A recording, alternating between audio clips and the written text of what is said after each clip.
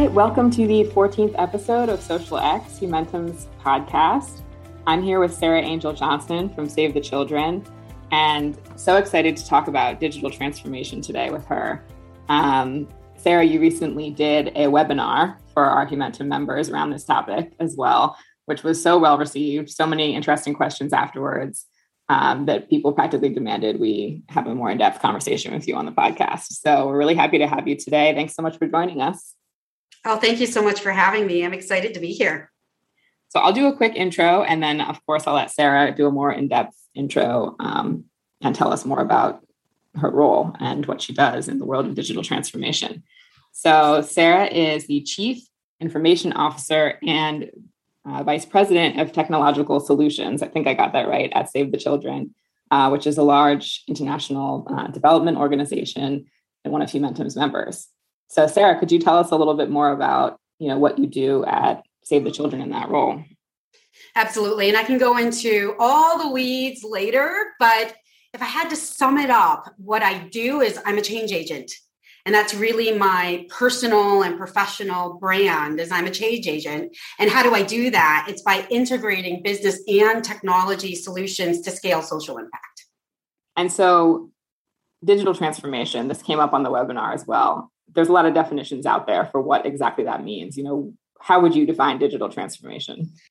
Yeah, it's such a great question. I mean, it's become one of those buzzwords, and it means different things to different people. And that's part of the problem.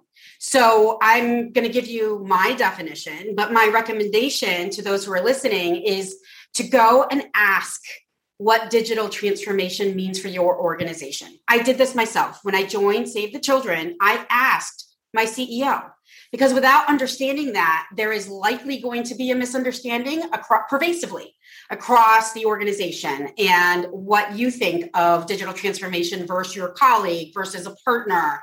So when I talked to my CEO about this, together, she and I aligned that for Save the Children, digital transformation is really a mindset change. And what do I mean by that mindset change? So I mean three things. It's about maximizing opportunity across everything we do, better, faster, cheaper, really then to increase impact for our mission. The second thing is it integrates business and technology strategy and execution, as I mentioned earlier, my role here. And then the third thing is it really drives a new kind of human-centric culture, thinking, and way of work, which is really important in digital transformation. Great. Well, that's great advice to make sure you understand there's so many things it can mean to make sure if you're going to start this within your organization that you're all aligned, right? Senior leadership's aligned. Exactly.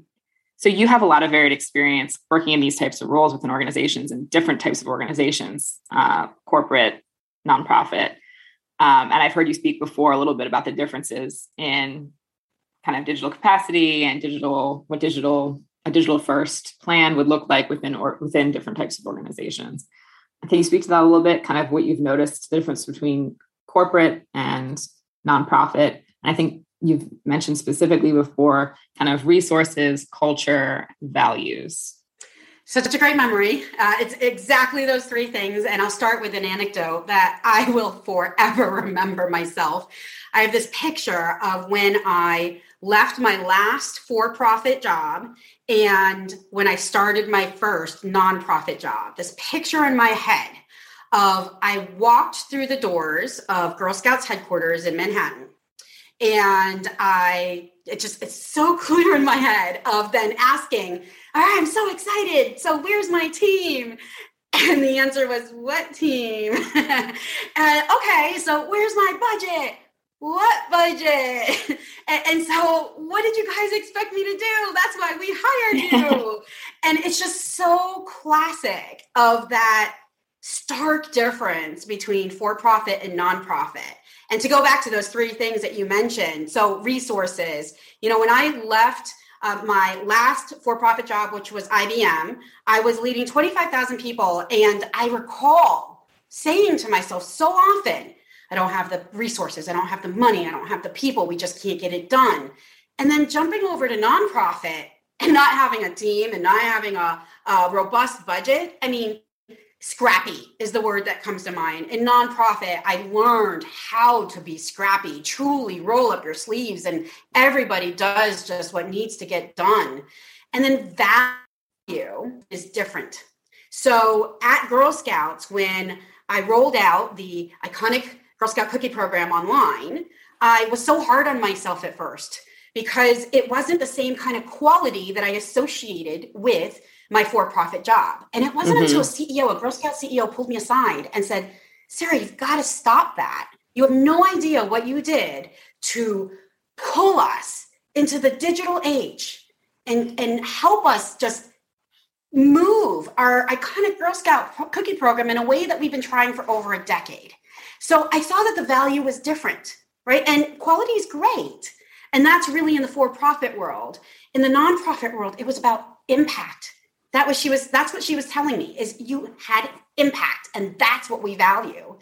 And then that last piece around culture, I could spend days talking about the difference between for-profit and nonprofit culture, but I'll say that there is, for me, what it nets out to be is in for-profit, I tend to find a more rigorous or transparent decision-making culture. So everybody knows their role and how decisions are made. Whereas in nonprofit, and I think it's because everyone is so passionate about the mission, that it gets convoluted. And this is where you hear it's all consensus driven and, decision making is hard. And I really think it comes from a good place. It's that in nonprofit, we are here for the mission. So we all care so deeply that we all have our own views of how to achieve our mission impact. And so the culture is different in that way. Yeah, definitely. You mentioned the Girl Scouts project, and I want to hear a little more about that. It sounds like it might have been your very first nonprofit experience, but that was in 2014, I know. And that is an $860 million program that a lot of our, at least US listeners, will be familiar with the Girl Scout cookie program, like getting the knocks on the doors and you fill out the paper. At least this was the pre-digital. I think I'm probably remembering more like when I was in Girl Scouts, like the pre-digital, ways that it was run. But it was very much like young Girl Scouts sell cookies kind of door to door. How did you digitize that program? And what were some, I guess, challenges you found along the way, in addition to limited resources and kind of, the differences we just discussed between having a big budget and a big team? So it is an $860 million program, and it is the lifeblood of Girl Scouts. Mm-hmm. What people may not be as aware of, though, you might be, as you said you had some experience at Girl Scouts, is that it is really around teaching girls business, how to be entrepreneurs.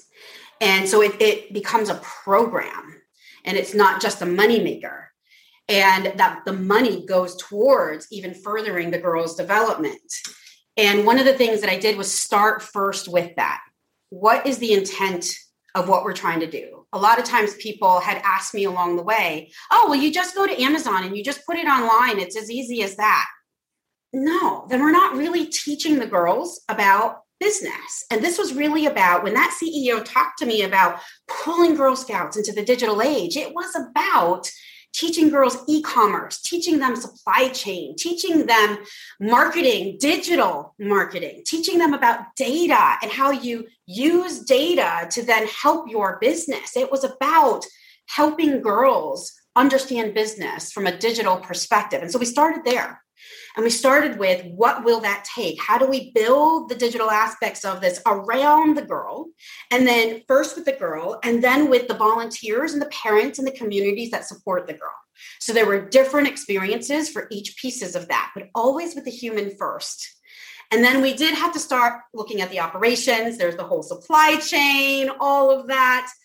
It was quite a learning experience for me in terms of how we looked at that. What helped was that the deadline for launching was already set. I had 6 months to do it. That's it. 6 months from walking in the door until it was released. And it wasn't just released, it was press conferences. So it also helped to have that pressure on. And so it was really around just How do we do this as quickly, efficiently? I think in nonprofit, two other things that I'll mention is going back to the consensus-driven decision making, making sure I pulled in all of the stakeholders immediately to start with a shared vision and shared decision making, so we didn't get caught in that later on down the line. And then also it was really about, because of that pressure of the deadline, we were able to iterate and experiment fast, where I find in nonprofit, it is difficult and challenging to fail fast. And it's part of the cultural change that we are trying to change right now around international NGOs. And it's almost like we didn't have a choice in that Girl Scout scenario. And so we just moved fast. Yeah, you mentioned that, it being difficult to fail fast in nonprofits. What are other kind of common barriers you've noticed in nonprofit organizations in terms of embracing a really kind of fast-paced, innovative digital strategy? Yeah, three is, I like the number. There are three things. The first one, and you heard me talk about it a little bit with the example of Girl Scouts, is really about humans first, not technology first. That tends to be, and it's not just with nonprofits, it tends to be with a lot of organizations. Oh, we want the latest and greatest tech. Oh, this is going to solve all of our problems. That's really starting with the how first, without really truly understanding the who and the what. And for nonprofits to be successful, we really need to transition into this human-centered design mindset. So humans first, understanding their needs locally. I mean, that's so critical right now in the shifts that are happening in international NGOs. Locally understanding, personalized, individual, unique needs for Save the Children, that would be children and communities. And then the second thing is really around starting at the end and working your way backwards. I often find in NGO land, nonprofit land, we use a phrase like building the plane while we're flying it is one of them. It's just something, we don't want to be there, right? We really want to be starting at the end, understanding the outcomes, and then working your way backwards as to how you achieve it. And then the last piece, which I've talked about over and over, is that cultural piece, right? It's how do you look at integrating business and mission and technology all together, so you don't have a separate digital strategy. It is embedded. And really looking at culturally, then how does it becomes everyone's job? Everyone is accountable for a digital transformation, not just one person. And there are a couple of things to like overcoming those barriers, I think, and they're kind of tough for nonprofits to think about. But the first one is investing in leaders and skills for the change. If you don't have the right leaders and skills, it's again, starting not at the end and working your way backwards. You're like trying to navigate your way to an unknown future. Engaging with partners, right? This is why I love Umentum, right? I mean, engaging with partners to help. We should not be doing these things alone. It's that collective impact. And then approaching funding differently to fund the change. A lot of times I'll be told, we just don't have the money to do that, Sarah. Oh, I disagree. Let's talk about what impact we're looking for, and then we'll go find the money to do it. And in that, looking at funding differently is also then looking at the role of the CIO differently. Because the CIO, in my mind, is the best kept secret in fundraising in nonprofit land. So just the combination of those two, when you're trying to approach a digital transformation, is powerful. You can fund the change that you need. If you can clearly articulate it, it sounds like, right? If you know what the end goal is. Yeah, exactly.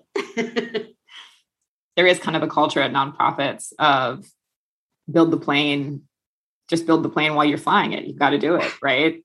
Yeah. And that happens a lot. And that's probably a little less prevalent maybe at corporate positions where maybe there's more funding and more people and more of a culture, like you said, of fail fast. Yeah, that's exactly right. And I also think the culture is very specific to nonprofits.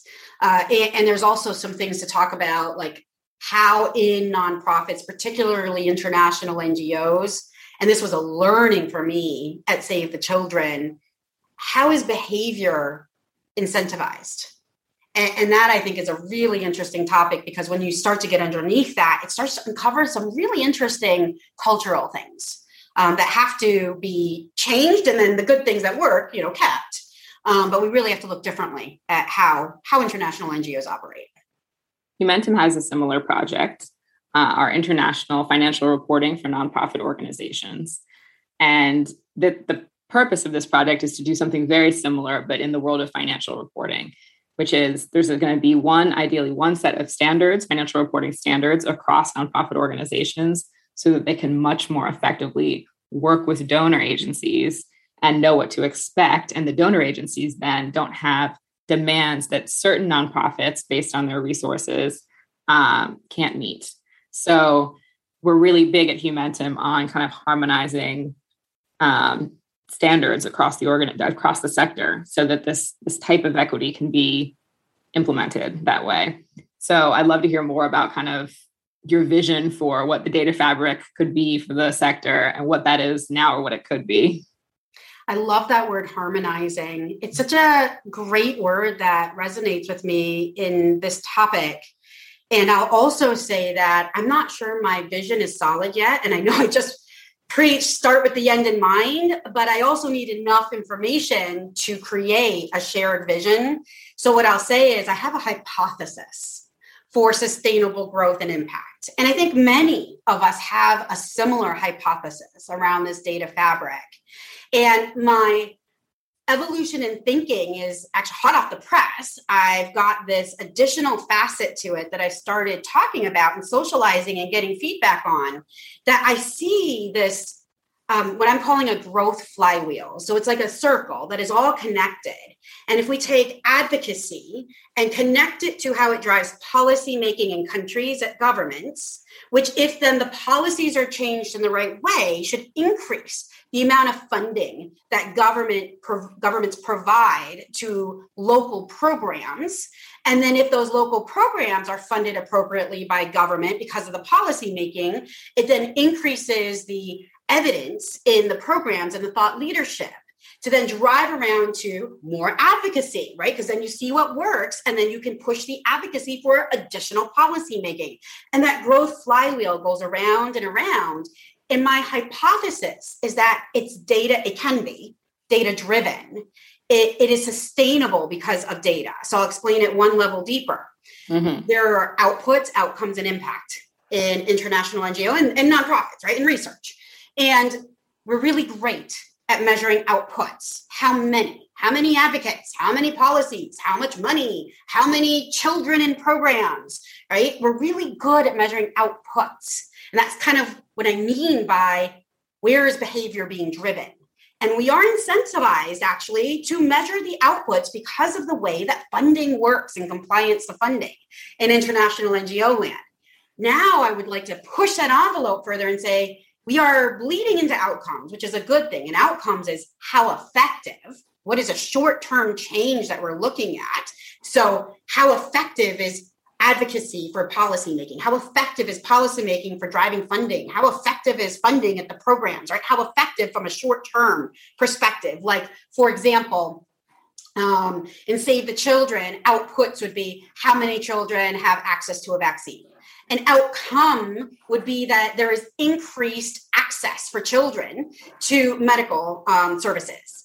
And then impact, which is what we're all after, the long-term change, right? So reducing childhood mortality would be this impact. And that's truly driven by data, right? We can't get to that impact unless we understand all the data underneath it. So my hypothesis is, if we can connect all of that in that growth flywheel with a common data model, or maybe it's not that far, some sort of a common data fabric, we can have the true collective impact. It's not just one NGO who's working at this. It's multiple NGOs that are working at this. Because in that flywheel, it actually may not be just one NGO who's pushing every piece of that flywheel around. It's multiples. But if we don't have that common data fabric, I'm not really sure then, how do we know effectiveness outcomes? How do we really know the long-term change in a child's life and the impact that we've had? So then we can't scale these bespoke things that we're doing. So that's my hypothesis. Love it. According to the UN, this wasn't necessarily a result. I mean, I'm sure the pandemic didn't help, but 37 billion people which is almost half the world's population, still, and most of them women, are still offline. And you and I have talked about, we're not sure exactly what that definition, what that means in detail, but it means that at least half the world's population still is having trouble accessing the technology they need to fully thrive and kind of be on par with everyone else in the professional world. And so, I'm interested specifically in how kind of the pandemic might have changed your work a little bit at Save the Children, or how it impacted Save the Children. It certainly had impacts for Humentum and what our members were needing from us and things like that, but also how you see it potentially playing out at the sector level, with this also being a priority for donors, to get the rest of the world to get that second half online. Yeah, I'll start with the sector first, and then I'll work my way backwards, because I actually wasn't at Save the Children when the pandemic hit initially. Oh, I was at okay. a different organization. Believe it or not, I've started at Save the Children mid-pandemic and have yet to meet a person in person in Save the Children since I started. So it's just changing everying, know? Right. Yeah. That doesn't really actually, being a fully virtual organization ourselves, that doesn't surprise me. Like, everyone who joined never meets anyone in person, but yeah, we would normally at least have like these annual staff retreats and stuff. So I totally understand. Yeah, it's just been a wild ride, but great. So let me start first with just that really big question though in the sector. And bridging the digital divide is just such a big topic, because it's not as simple as, oh, hey, let's provide a community with broadband and digital devices. Right. I think that's a very naive way of looking at it. It's really about systemic change attached to such broader issues, such as digital literacy, advocacy, and policies like we talked about earlier that drive a different behavior from communications and technology companies and governments, making relevant digital content, which speaks to DEI. Like, if we don't have relevant content pushing through these channels, these digital channels, why would somebody even want to access that information? I mean, I could go on and on and on. So I think in the sector, it comes back to, actually, I just connected this dot. It comes back to that hypothesis of, well, maybe a way to approach this is the advocacy to policymaking, to funding, to program, to thought leadership, and what works. It's systemic though, and it's very, very broken. I would say at Save the Children specifically, the ways that I am seeing it play out is we are being very intentional about localizing the solutions for what is needed. It's made it even more apparent. What channels do they have access to? Maybe it's not digital, right? When we were combating misinformation about COVID-19, yes, we were pushing SMS texts. Yes, we were pushing, chat bots. But you know what? We also have people in the back of a pickup truck, with microphones and megaphones, just talking to people. It's not always a digital solution. And so we have to balance that. And it speaks to the digital divide that needs to be bridged, though, right? And it is a systemic issue. I will just touch really quickly, although it may not be in the international sector. When the pandemic hit, I was at a different organization called Year Up, which is a U.S. domestic organization who works with about 4,000 to 5,000 students per year, or young adults per year. And the goal is to place them in professional jobs without four-year degrees. So these are young adults who don't have access to higher education. And Year Up is dispelling the myth of four-year degrees. 27 locations, all in person across the US, was how the program was originally designed. COVID, everything shut down. Had to very quickly move to virtual learning, virtual coaching. And in that model, it's not just an educational institution. There is a motto there that is high support, high expectations, or high expectations, high support. So we have high expectations for these young adults, but the support has to be so high, the human support. And to be able to do that in a virtual world with no advance notice was very, very difficult. And I have so many lessons learned from that in how to do that. It was also, though, I think for CIOs, sort of this time where we felt really valued. It lifted our value out of what was typically known before as more like back-end infrastructure. And so it was a really great time as a silver lining, although I never would have wished that on our world. but it was a great time for CIOs to really prove our value. Yeah, no doubt. You said, not to put you overly on the spot, but you said you had so many lessons learned from that. Could you just share one of them? Because I think a lot of organizations can relate to that moment when the pandemic first hit. And, there's a lot of examples of really quick pivots, some that worked, some that didn't, some that are still working, some that are the preferred way to do things now. And some that, people are still like, we're going to need to get back in person to get this back on track. So it'd be interesting to hear just one of the lessons learned you had in that experience. Yeah. One of the lessons learned I had, and it was, I guess it turns into also a professional growth area that I have recognized, which is fantastic for me and my personal development. But I wish that I had known right from the start that how valuable my voice was or was going to become. And from the very beginning, be yell up and yell loud of this is what we need to do.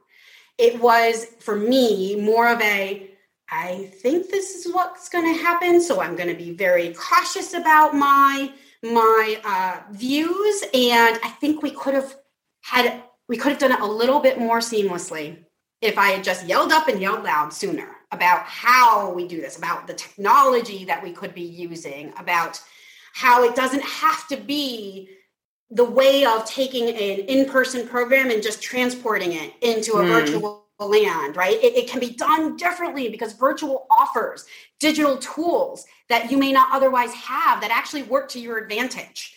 So the first lessons learned I had is just yell up and yell loud sooner. And that was, for me, something that I'm now taking forward as a lesson learned professionally. I would also say that there is some lessons learned around how we funded it. We could have gotten even more funding, right? But it's so interesting because hindsight is 2020.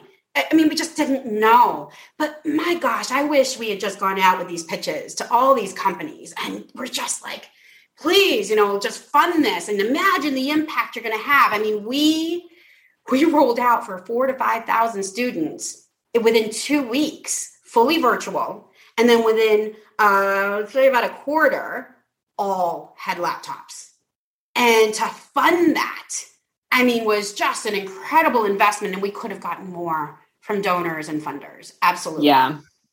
Yeah, to have their name kind of on that, the timing of that too. I know what you mean. Like that's something that now that hindsight being 2020, a lot of donors would have loved to put their stamp on, Exactly. And I just thought of one other thing, partners. We had partners, but again, hindsight 2020, but if we'd known exactly what this was going to turn into and how long it would be, I would have looked at a handful of strategic partners to just help us propel this forward even quicker and more seamlessly. And, we felt like we were kind of doing it on our own because we weren't quite sure what this was going to turn into, but that's also another lesson learned. Yeah, that's a great one. Is there 3 kind of things you would say are necessary qualities or operational processes or whatever of an organization that wants to consider themselves digital first? Yeah, I'm going to give you 5. I know, I'm going against my own rule of 3. I would say first, embed it in the strategy. It can't be a separate digital transformation strategy. It has to be foundational and it has to be part of the strategy. Then everyone is accountable for it. And then everyone is interdependent on each other for it. So it can't be just, one person, they failed at digital transformation or one function they failed. It's got to be embedded in the strategy. I would say the second thing is around abundance mindset, which I am such a believer in versus scarcity. So let me explain the difference. So scarcity comes from, and I find this so prevalent in international NGO land, where we say, we don't have enough money. That costs too much. We got to buy that. It's very much from a what we don't have versus that abundance mindset, which starts with, this is the impact we want to have. These are the results that we're going to deliver. Well, we can't do that, but we can do this instead. So it's really looking at the outcomes and then figuring out how you do that. Because if you try to approach a digital transformation and start from a place of scarcity, it won't be successful. It has to start from a place of abundance where you're thinking about the impacts and what this means for your organization. The third thing is really, and I mentioned it briefly before, but it's that role of the CIO. And think about the role of the CIO differently and hire for that. Because that CIO is not just, it's no longer the role of back-end infrastructure. That role of CIO is now bleeding out into integrating mission and tech and business and data all together in so many different ways, fueled and accelerated and propelled by COVID-19 and what that meant for all of us. And then the two last things I'll mention, I've mentioned before, but it just is so worth reiterating. It's not about the technology, it's about the human. Start with the end, start with the human. And then it's about behaviors and incentives, right? If you are trying to fuel a digital transformation only based on cost optimization, think about what that incentive then means for the behavior of the organization. Versus really looking at the impact, really looking at connectivity, really looking at how to drive your mission better, grow it, strengthen it. I mean, so really look at behaviors and incentives because that's really what drives culture. So it's those five things. Yeah. I mean, have you seen that done really well somewhere? Because I think that to that last point, behaviors and changing behavior to change culture is one of the hardest things you can do in an organization from wherever you probably sit within the organization, I'd imagine too. So, do you have an example off the top of your head, maybe of an organization that you've seen do that really well, kind of actually do behavior change and use incentives that worked? Oh, that's such a great question. It's really tough. And I think this is systemically what nonprofits are faced with. And it's very, very difficult. It's hard for me to come up with an example off the top of my head. But I mean, I think there are pockets, right? There are pockets within organizations who have driven and just taken a leap into digital. For example, if I could be so bold as to say Girl Scouts with digital cooking. I mean, they took a leap, they took a gamble, they embedded it in their strategy. They thought about it from an abundance perspective. It's about the impact for the girl. It's not about cost optimization.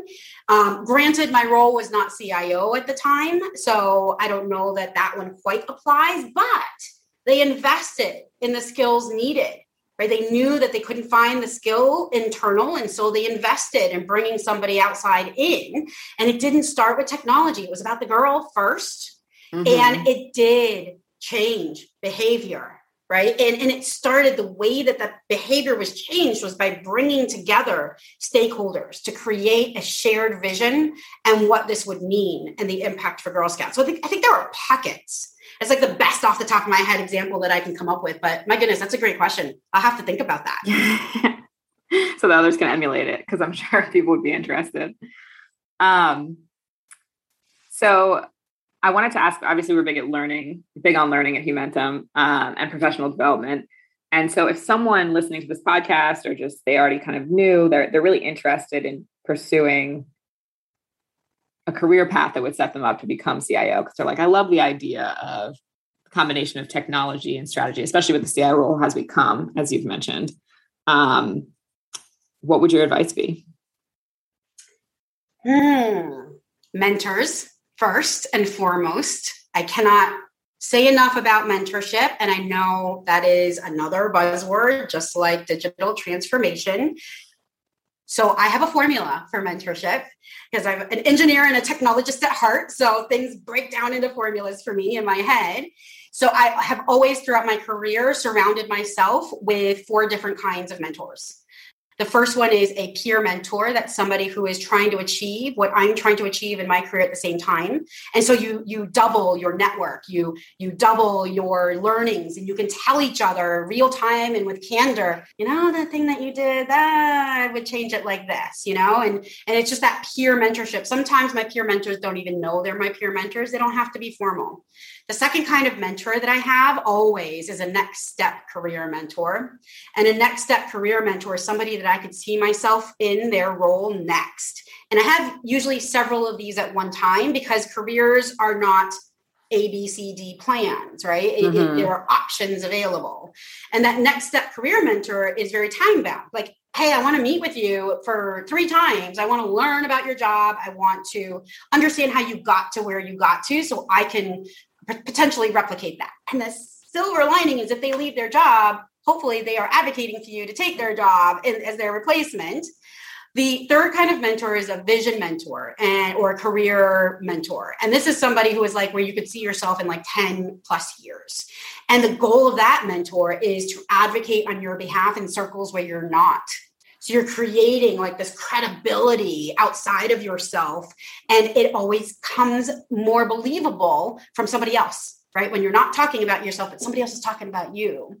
And then the fourth mentor is so critically important, I think doesn't get enough airtime. Is a reverse mentor, especially for CIOs, especially for people in tech and data. The world is changing so fast. So I view people who were where I was at before as my reverse mentors because they know more than I do today in my seat. And so for them to help me understand the changing world of digital tech, data, is just incredibly important. My 17-year-old doesn't even know it, but I leverage her as one of my reverse mentors. I swear she knows no more about her phone than I do. Right. So mentorship, so critically important. The 2 other things I'll mention and not go into as depth is around knowing your strengths. So my principle there is around not everybody or everybody can't be perfect at everything. And it's really around finding your strengths and focusing on that. And making sure that you are differentiated in that strength, which leads to the third one, which is your professional brand. So think about, I would recommend that if anyone is looking for a CIO career path, to do some research and read about some of the leading edge CIOs and what you want to role model in that kind of a career path and in what they're doing. What is their professional branding? And then in that, start to think about what resonates with you, what's different, what's the same, and really focus though on honing your professional brand. There is, and you'll notice that the advice I gave is less about specific to CIO career path, but I think that's because CIO is just, it can be anything right now. There isn't one specific thing. It's not just back-end infrastructure. It's not just digital transformation. It's not just human-centered design. It's not just data. It's not just tech. It's not just business and tech integrated. It is becoming this change agent transformational role. And so I think it really is what you want to make out of it, which is why I gave more generic answers that are more just professional development. And one, it's also, there's no linear path. It sounds like, I mean, and a lot of roles are changing that way, but especially this one, educationally, like there's not one degree or one kind of background you need to have. Exactly. So yeah, that's, I think that's really great advice. And then I think usually I would ask something like this towards the beginning, but we've kind of come full circle. I'm interested to hear how you're obviously very passionate about this. You have a lot of really great pieces of advice for people and experiences you can point to. Like, what drove you to this career path specifically? Kind of how did you land here, and why is this your passion? Yeah, I will cite 2 different things. The first one is it goes all the way back to my roots in coming from humble beginnings. So if it weren't for programs like Girl Scouts, like Save the Children, I wouldn't be where I am today. So first, it's a personal passion of mine because of that. And then I'll also go back to this moment in time in my career when I switched from for-profit to nonprofit. And realizing in that switch that there is something very unique that I can offer around how we integrate business and technology to scale social impact. So it's really around that scaling social impact and why I chose this career path. I mean, people have asked me, will you go back to IBM? Because I was 17 years in IBM and I never thought I was going to leave. And I was on a very clear path, senior executive. Again, if I could be so bold as to say, I might have had a shot at being on the pipeline for CEO in my future. And people ask that continually. And my answer is no. I want to stay here in scaling social impact because I think I can offer something unique in terms of how we can apply and integrate both for-profit and nonprofit principles, how we can look at tech differently, data differently through human-centered design, and how we can truly scale the things that are working for social impact. And so this is why I stay in nonprofit. And sometimes I may be pulling out my hair because I will say that international NGO is by far the hardest job I've ever had in my entire career. But I will also say it has the potential to be the most rewarding job that I've ever had in my career, and the difference that I can make, and by talking to people locally and what they need and helping them with that, and really just making a difference. Yeah. I think there's a lot of listeners who I'm sure can agree in their various roles between the frustrations and also the reward you feel when the programs work, right? Well, thank you so much, Sarah, for joining us today for the podcast. It's been really great getting all these nuggets of gold and wisdom from you. Oh, my pleasure. It's so great to be here. Thank you so much for having me. And thanks to our listeners. I just want to remind you that Humentum's podcast, Social X, can be found on the Apple Store. It can be found on Spotify and anywhere else that you listen to podcasts. Thanks for joining us.